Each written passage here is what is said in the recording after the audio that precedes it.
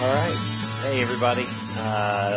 Jumping in today with something a little bit different. You probably noticed I got asked or got given the privilege of preaching at another local church plant here in Tempe this week. So I thought about trying to preach for them and preach for us. And I thought, you know what? No, let's just bring it all together. So I'm going to preach for them, but I wanted to go ahead and record this for you guys too that have been tracking along with us so you can continue to follow in worship. So this will not be Colossians. We'll pick back up with it next week. We're going to do something a little different today. We're going to get into one of my favorite passages in the Bible, and some of you may have heard me talk through this before. And if so, cool, you can hear it again. And if not, because I didn't write it, first of all, you know, it's His Word. And then, second of all, if you haven't heard it, cool. Maybe it'll be something that helps you grow a little bit more. But, having been given the privilege to preach here, I just wanted to jump in and share this because this is one of those passages I love to talk through. And for me, it's always a good reminder. It's always, even studying back through it again, because I restudy every time. I don't ever just re-preach the same thing because for me, it's God's Word and I want it to grow me first. So having done that, let's go to Isaiah chapter 40.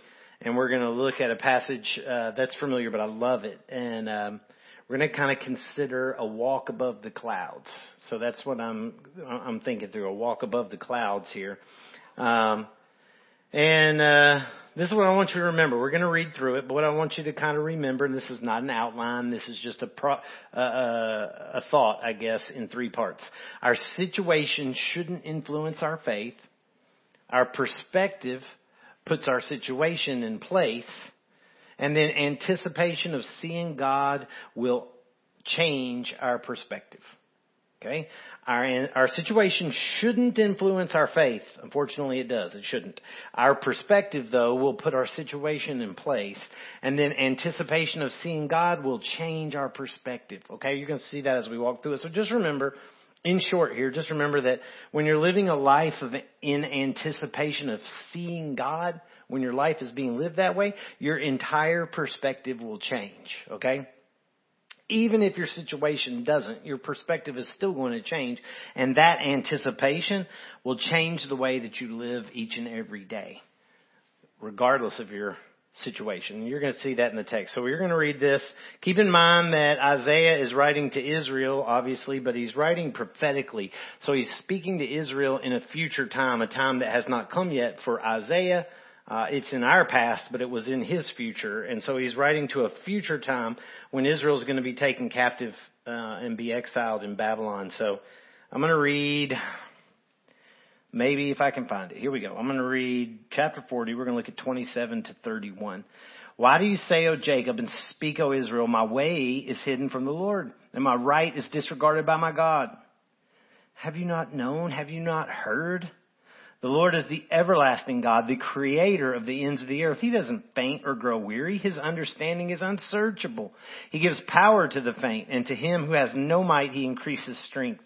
Even youth shall faint and be weary, and young men shall fall exhausted. But they who wait for the Lord shall renew their strength. They shall mount up on wings like eagles. They shall run and not be weary. They shall walk and not faint.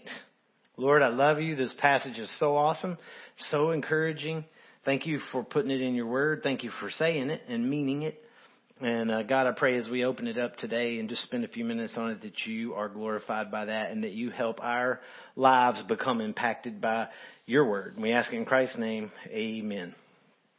So Molly and I have lived a few places. I've lived in several. I've lived in Atlanta and Tennessee. How about Georgia, Tennessee, Texas? Obviously now Arizona's home. I hope it stays home. We love it here. But in my 47 years on this planet, at the time of this recording, I've been in almost every state in some capacity. And I have all kinds of memories. I remember being in a band. We played a concert outdoors at Cape Cod in Plymouth, Massachusetts, with the Mayflower replica sailing behind us, not even joking. And just to the right of the stage was Plymouth Rock. Beautiful, amazing moment in time. But I also remember preaching to inmates on death row at Louisiana State Prison, Angola, in the heat of summer. I spent the night in a van that was busted up and broke down in Wyoming. Our trailer had fallen apart, and between 3 people, we only had $80. No idea how we were going to get out of it. But I've also spent a weekend with my wife in the Crowne Plaza Hotel in Times Square in New York, which was an unbelievable experience. I've been in about a dozen countries, give or take. I remember getting an Arabic shave in Tunisia that was such a cool experience, and of smuggled Bibles into a place that will not be named. Remember meeting underground church leaders and church planners and disciple makers. Underground meaning they're hiding for their lives in Senegal. And I also remember sitting down with grandmothers and having a meal in Ukraine, listening to them talk about their lives and their grandchildren. I've traveled a lot and I've seen a lot. And I'm not saying any of this to brag. I'm pointing all this out to just say that there's something I've learned in this time, and it seems obvious, but when you see it, it changes things. The world is super diverse. The people are diverse. The landscapes are diverse. And I know that circumstances can change like that. They can change so quick, and it's so easy to be encouraged in your faith one moment and then completely discouraged the next, or challenged at the least. And most of the time, what it happens, that challenging thing or that encouraging thing happens because our circumstances suddenly change, and it fuels one or the other. Point being, our perspective is fickle. Hear me? Our perspective is super fickle. Isaiah knew that. And he knew the people here of Israel are going to be taken to Babylon one day. And that they're going to see a world they've never seen before. And they're going to be around people they don't know. And they're going to hear languages that they don't know. And they're going to experience struggles. And they're going to experience temptations and challenges to their faith. So he's writing them this beforehand as a solution to the problem before it happens. Now, everybody jumps to Isaiah 40:31 and goes out and gets a tattoo. Okay? Not hating. But I'm just saying, everybody jumps to that verse, but there's context to that verse. That's why I started where I did. There's a problem in verse 27, and verse 31 is the solution. Okay? There's a problem in verse 27. Don't miss that. That verse 31 is the solution for us. So let's look at it in verse 27. Of chapter 40, Isaiah says there in the second part, he says, my way is hidden from the Lord, and my right or justice is disregarded by my God. The sense is that God's not paying attention to them, and God's not defending them, and God's not bringing justice for them. That's the problem. That's the complaint. They feel like God's not paying attention to them. You ever feel like that? Israel felt like they were forgotten by God here, like the enemy was all around and completely victorious. They had been humiliated. They had been stripped of everything, regardless of whether this is judgment for sin or any of that doesn't matter. That's what they felt like. They had been stripped of everything, humiliated, and their enemies were triumphing over them. Where are you, God? You ever ask that? Where are you, God? You know? Don't you see what they're doing here? Don't you see what they're doing to me? Can't you see that? Can't you hear how they're talking to me? Why is this okay with you, God? Why is this okay? Why don't you do something? You can. I know you can. Why won't you do something? These are the questions. Don't you care? Aren't you a loving God? Don't you care? Not being, heretical. They're just their hearts are challenged and they're speaking from their heart here, frustrated. And if you're honest, I bet you've been there. I bet you have. Believer or unbeliever, I still bet you've been there. Our situation shouldn't influence our faith. But we let it. Look how Isaiah responds. Look at verse 28. Have you not known? Have you not heard?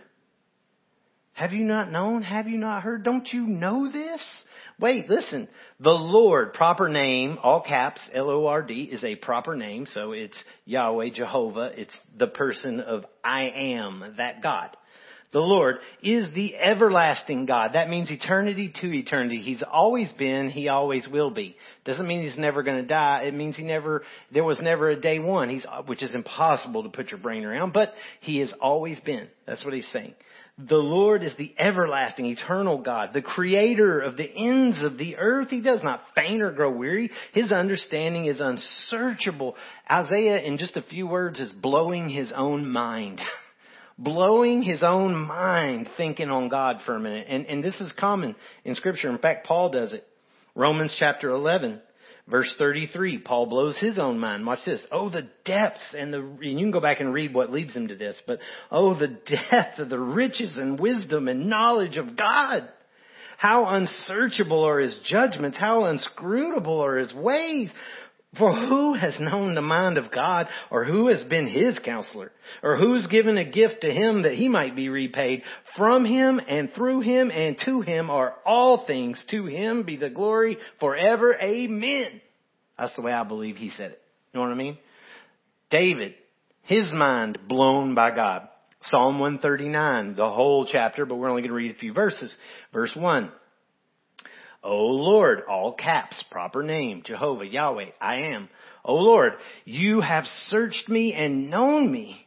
You know when I sit down. You know when I rise up. You discern my thoughts from afar. You search out my path and my lying down. You're acquainted with all of my ways. Even before a word is on my tongue, behold, O Lord, you know it altogether. You hem me in behind and before. You lay your hand upon me. Such knowledge is too wonderful for me. It's high. I cannot attain it. You see what he's saying there? I can't even get my brain around you, Lord. You're amazing. In fact, the majority of Isaiah chapter 40, that's exactly the same language he's talking. Look back. We'll just skim a couple of verses. Isaiah 40, look back at verse 12. Who has measured the waters in the hollow of his hand? And marked off the heavens with a span, enclosed the dust of the earth in a measure, and weighed the mountains in scales and the hills in balance. Obviously, God didn't physically do all those things. He's just saying that's who He is, and certainly able to do those things. He is the Creator. Verse 13. Who has measured the Spirit of the Lord? Or what man shows Him some counsel? Verse 14. Whom did He consult? And who made him who helped God figure it out? Who taught him the path to justice and taught him knowledge and showed him the way of understanding? It's all rhetorical. Nobody did. That's the point. Verse 18, we'll skip down a few. Verse 18, to whom then will you liken God? Or what likeness can you compare with Him? In other words, God is like blank. Fill in the sentence. Now, I told you last week, God is like Jesus because Jesus is God. But to go beyond that and say God is like what? What are you going to compare Him to? Verse 25, to whom then will you compare me that I should be like Him, says the Holy One. Oh yeah, tell me who I need to be like, God would say. Sarcasm. Verse 26, lift up your eyes on high and see. Who created these? Look at the stars. What he's saying, look at the stars. Look up there. Who made those? He who brings out their host by number, calling them all by name. In other words, He owns the rights to them and He calls them out however He chooses. By the greatness of His might and because He is strong in power, not one is missing. So why point all this out? Why is Isaiah pointing all this out? Why do these other guys that I mentioned, why do they point all this out? Isn't it obvious? Don't they know this? Verse 28 of Isaiah 40. Have you not known? Have you not heard? Don't you know this? Yes, they know. Yes, they know. So then, why verse 27? Look back at it. So then, why do you say, O Jacob, and speak, O Israel, my way is hidden from the Lord? If you know all that, why do you say that my way is hidden from the Lord? Isaiah goes on. Look back in verse 29. He gives power to the faint. Faint there being weary or exhausted. It doesn't mean that they're literally dropped in the ground, but they're ready to. And to him who has no might, He increases strength. Notice he's talking to a particular person here. He's not telling everybody. He's saying to him, to that person who is faint And who has no might, he increases strength. Why to the powerless? Why to the weak? Why to that person in particular? Because that person knows nothing in them made this happen. That person knows there's nothing left in them. They are powerless and empty. It's not in my own ability. In fact, I am about to fall out. That person is the one that sees God move. But then Isaiah drops a bomb here. He's encouraged them all. He said, you know all this. You know who he is. And I don't care how exhausted you are, he will give you strength. But then he drops this bomb that even though God is all powerful and sovereign, verse 30, even youth shall grow faint and be weary, and young men shall fall exhausted. So what he's saying is even the strongest ones are going to have it hard. Even the strongest ones are going to be weary and fall exhausted. Does that sound encouraging to you? Wait, whoa, what are you talking about? If he's who he says he is and he hears me, what's all this? Where's the good news? Times are going to be hard, so hard that even the youngest and the strongest are going to drop. And notice that he tells them this beforehand, yet he doesn't tell them a way out. He's telling them this time is coming when it's going to be this way.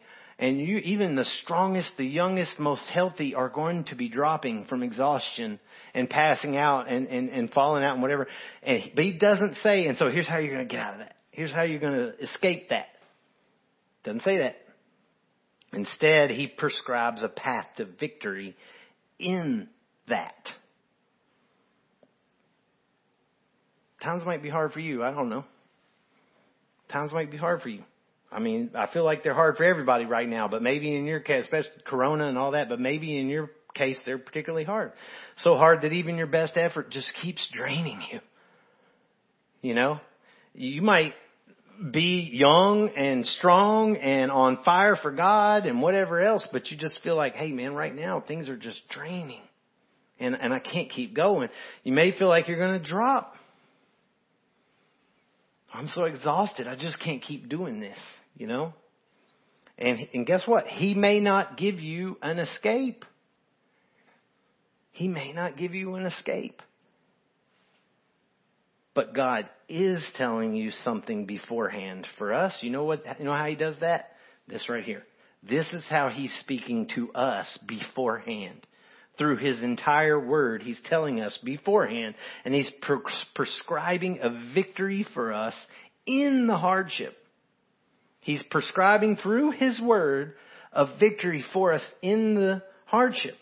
Just like he did with Isaiah, he gave them his word beforehand that told them a solution to their problem and a victory that was going to come.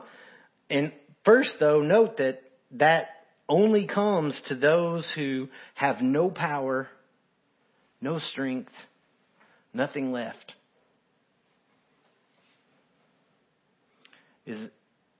That power and that strength, we tend to want to say it comes with super faith. Man, he's so faithful, man. No, he's got it. We think it comes on meditating alone, like, and you somehow or another, you've got like, you're building up your ability to cope, or by daily quiet times, not hating, just saying, or by going to church, not hating, just saying, or giving a tithe, not hating, just saying. All of those things, we think we continue to do those, and somehow or another that's going to make God pleased, and my life's going to get easier, and the problem is going to become more bearable, and that's not what he says. He didn't say give more. He didn't say go to church more. He didn't say meditate. He didn't say, build super faith.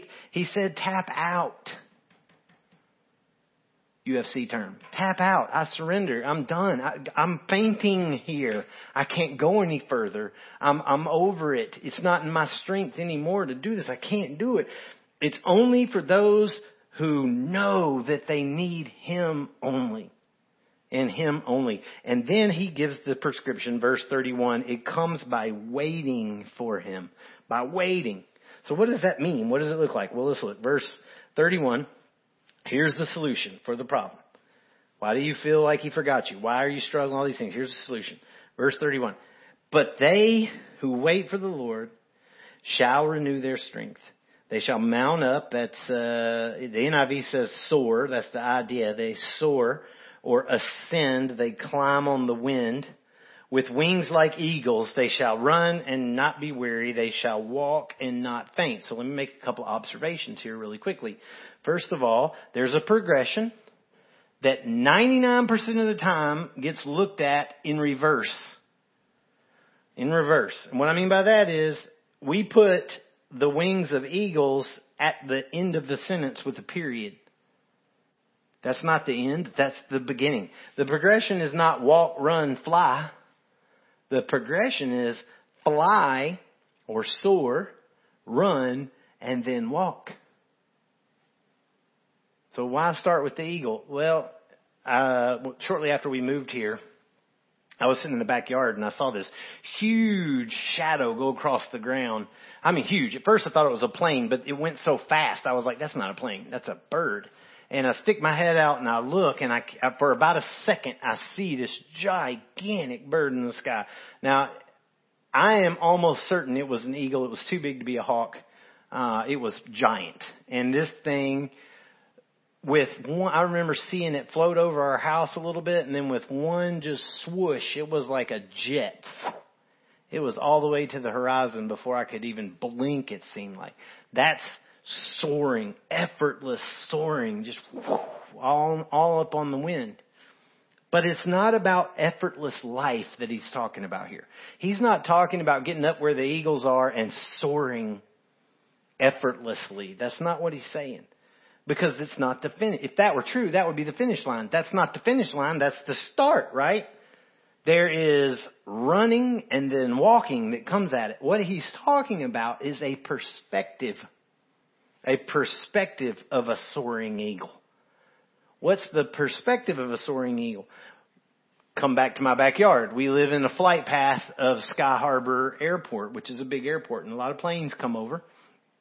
And we're not super close, but we're close enough that sometimes they're low enough we can even see what particular airline it is, or if it's Southwest or Delta or whoever. Sometimes we can see on the tail as it's coming over. But that's our perspective looking up at the plane. If you're in the plane, if you're one of those on the plane, we're just a little dot down there as you sail by all of these houses and all of this landscape. In fact, odds are extremely high you wouldn't even see us out there. Your perspective is totally different, and we are in a valley surrounded by Rocky Mountains. Yet, if you get in that plane, because I've been in quite a few, as you climb, all those mountains seem to just disappear. They just get flatter and flatter and flatter. That's the perspective of the eagle. It's a change in perspective from where you are on the ground to when you are soaring on an eagle's height. Things aren't so bad all of a sudden. You could see farther. Maybe you can even see over the next mountain, and maybe even over the next mountain. If you're high enough, maybe you could see 5 mountains away.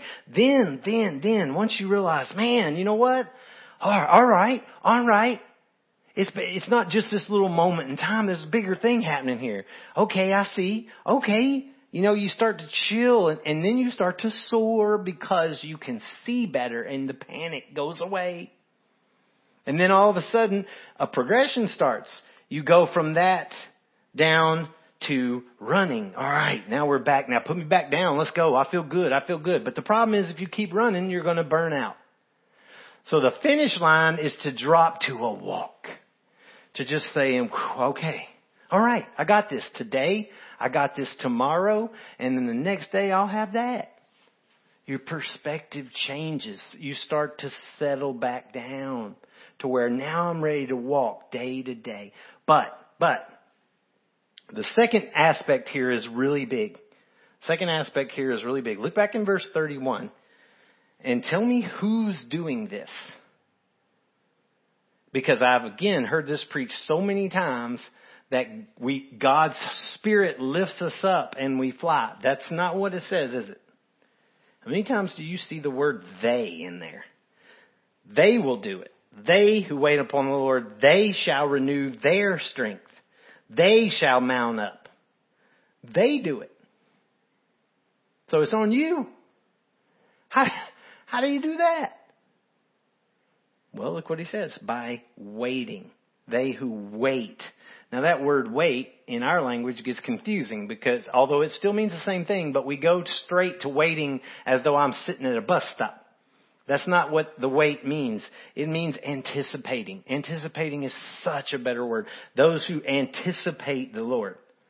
It's the same word Isaiah uses in chapter 5 verse 2. I'm not going there, but I'll just tell you that he tells the story of a man who plants a vineyard and then waits for grapes. Anticipates grapes. It's work to plant the vineyard. It's ongoing work to cultivate the vineyard. And only God, complete dependence on God for that vineyard to actually grow. I mean, you're doing your part, but God has to be the one that makes it grow. And so the planning and the work is in anticipation, waiting that God will cause growth to happen, that God will bring grapes, or we would say fruit, in our lives. If you know my wife Molly, you know that her birthday is it, man. I mean, I got really lucky because I married a woman who doesn't really care about dates at all. I mean, even anniversaries for the most part. Valentine's Day, all that stuff, she just doesn't have any interest in it. Doesn't really care. But the trade-off is her birthday is epic. Her birthday is huge. So that's fair trade. I'll take that any day. But I have to remember that one. So she takes it very seriously. She is waiting for her birthday. She is anticipating that date. I am too. I'm waiting on her birthday. I'm anticipating. We're both anticipating it for different reasons, though, at different times. She builds excitement, and I work. But both of us are anticipating the joy of the day. She's getting ready for the party. I'm trying to plan the party, however it looks. So that's what wait means. Or think about it this way. You're the husband-to-be standing at the altar with the preacher there ready for the wedding, and you're facing the back wall, right? And you're waiting on that door to open, and then anticipation is as you wait for the door, and then all of a sudden there comes that sound, the march is about to play, and then the door opens and anticipation starts to build as you anticipate, you wait on your wife to come down to you. That's what he's talking about. You're waiting on her. So we anticipate Jesus the same way. I'm not talking about his second coming, I'm just talking about his presence. Like, we desire him. We want him. But we don't do it by sitting there waiting or sleeping. We do it by making preparations, by getting prepared, by looking for him in every way possible. All right? We look for him. We anticipate him by looking at the cross. We anticipate him by looking at an empty grave, which we do every year, but we should do it all throughout the year. We anticipate him, most of all, just like Isaiah did, by reminding each other of his word. Go back and read what David wrote. Go back and read what Isaiah wrote. Go back and read what these people wrote. Remind yourself of it. Anticipate him that way. We remind each other of his promises and his identity, who he is, what his nature is. We're learning his character. We're anticipating him because he said so. Because that's the kind of God that he is. Because he promised. So we begin to anticipate and look for that. You got to know his word to do that.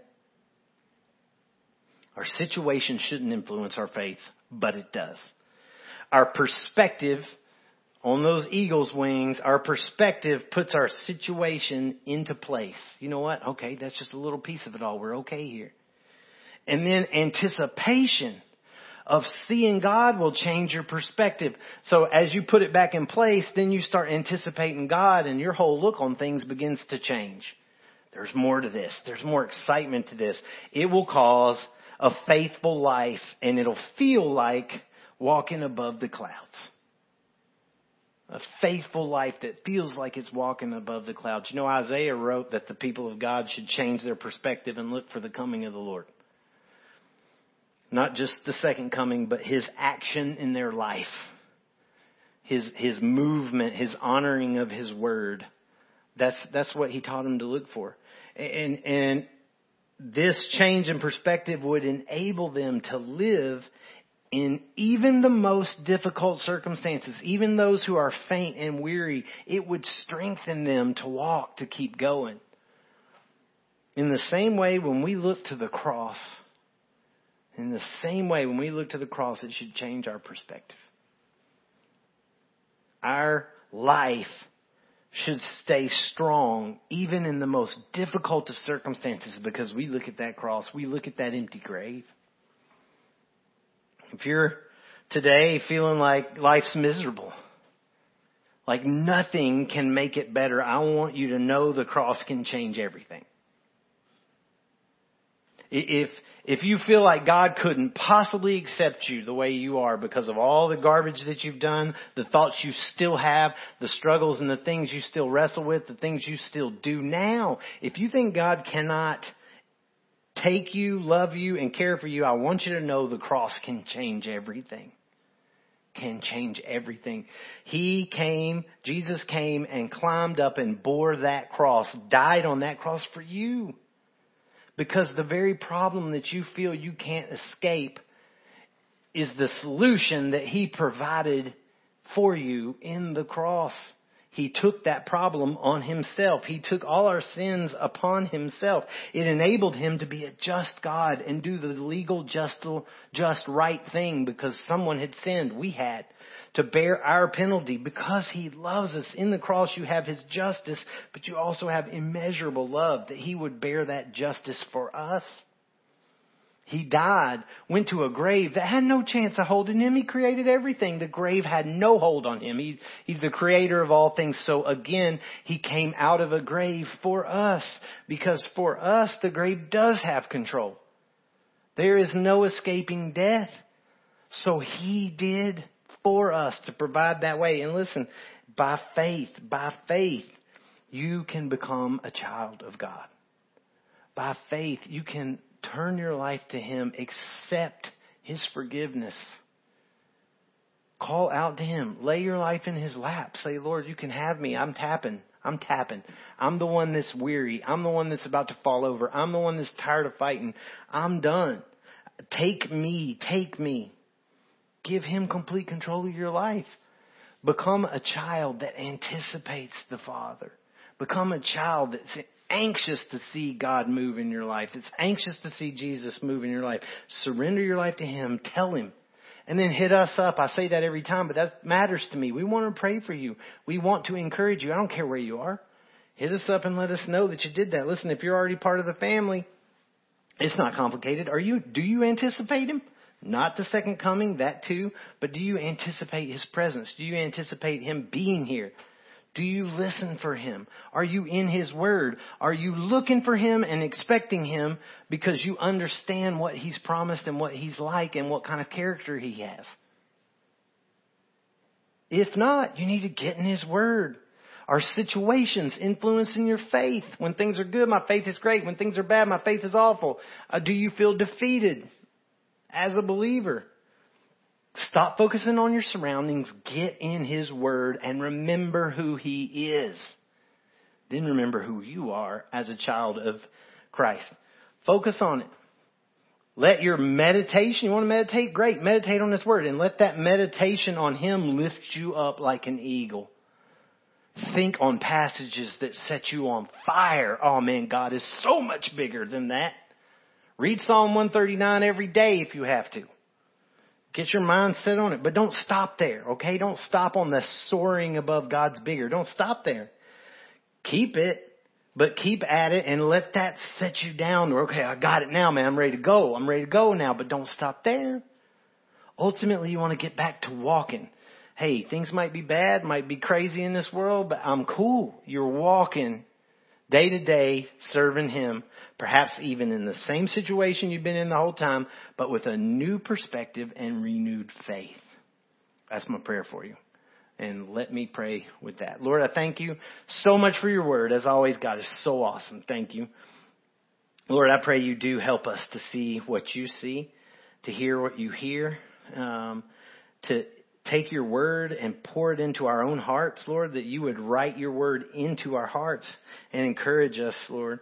Help us hold on to that Word, and God, let it be something that encourages our walk. I pray today if anybody's come to You for the first time, God, that You would encourage them, that You would draw them to a good Bible teaching church that makes disciples and let them learn what it means to be a disciple of Christ and a child of God. And Lord, we just thank You so much. You're so amazing. Thank You for not leaving anyone behind. Thank you for those who are, that we can have hope, even and especially those of us who struggle, those of us who are faint and weary. And I pray if there's anybody today that's at the end of their patience, that's at the complete exhaustion, Lord, lift up their head, point them to your word, renew their strength. Lord, let their work in reading and knowing your word foster renewed strength so that they can grow back to a walk that honors you no matter what their circumstances look like. We ask these things in Christ's name for your glory. Amen.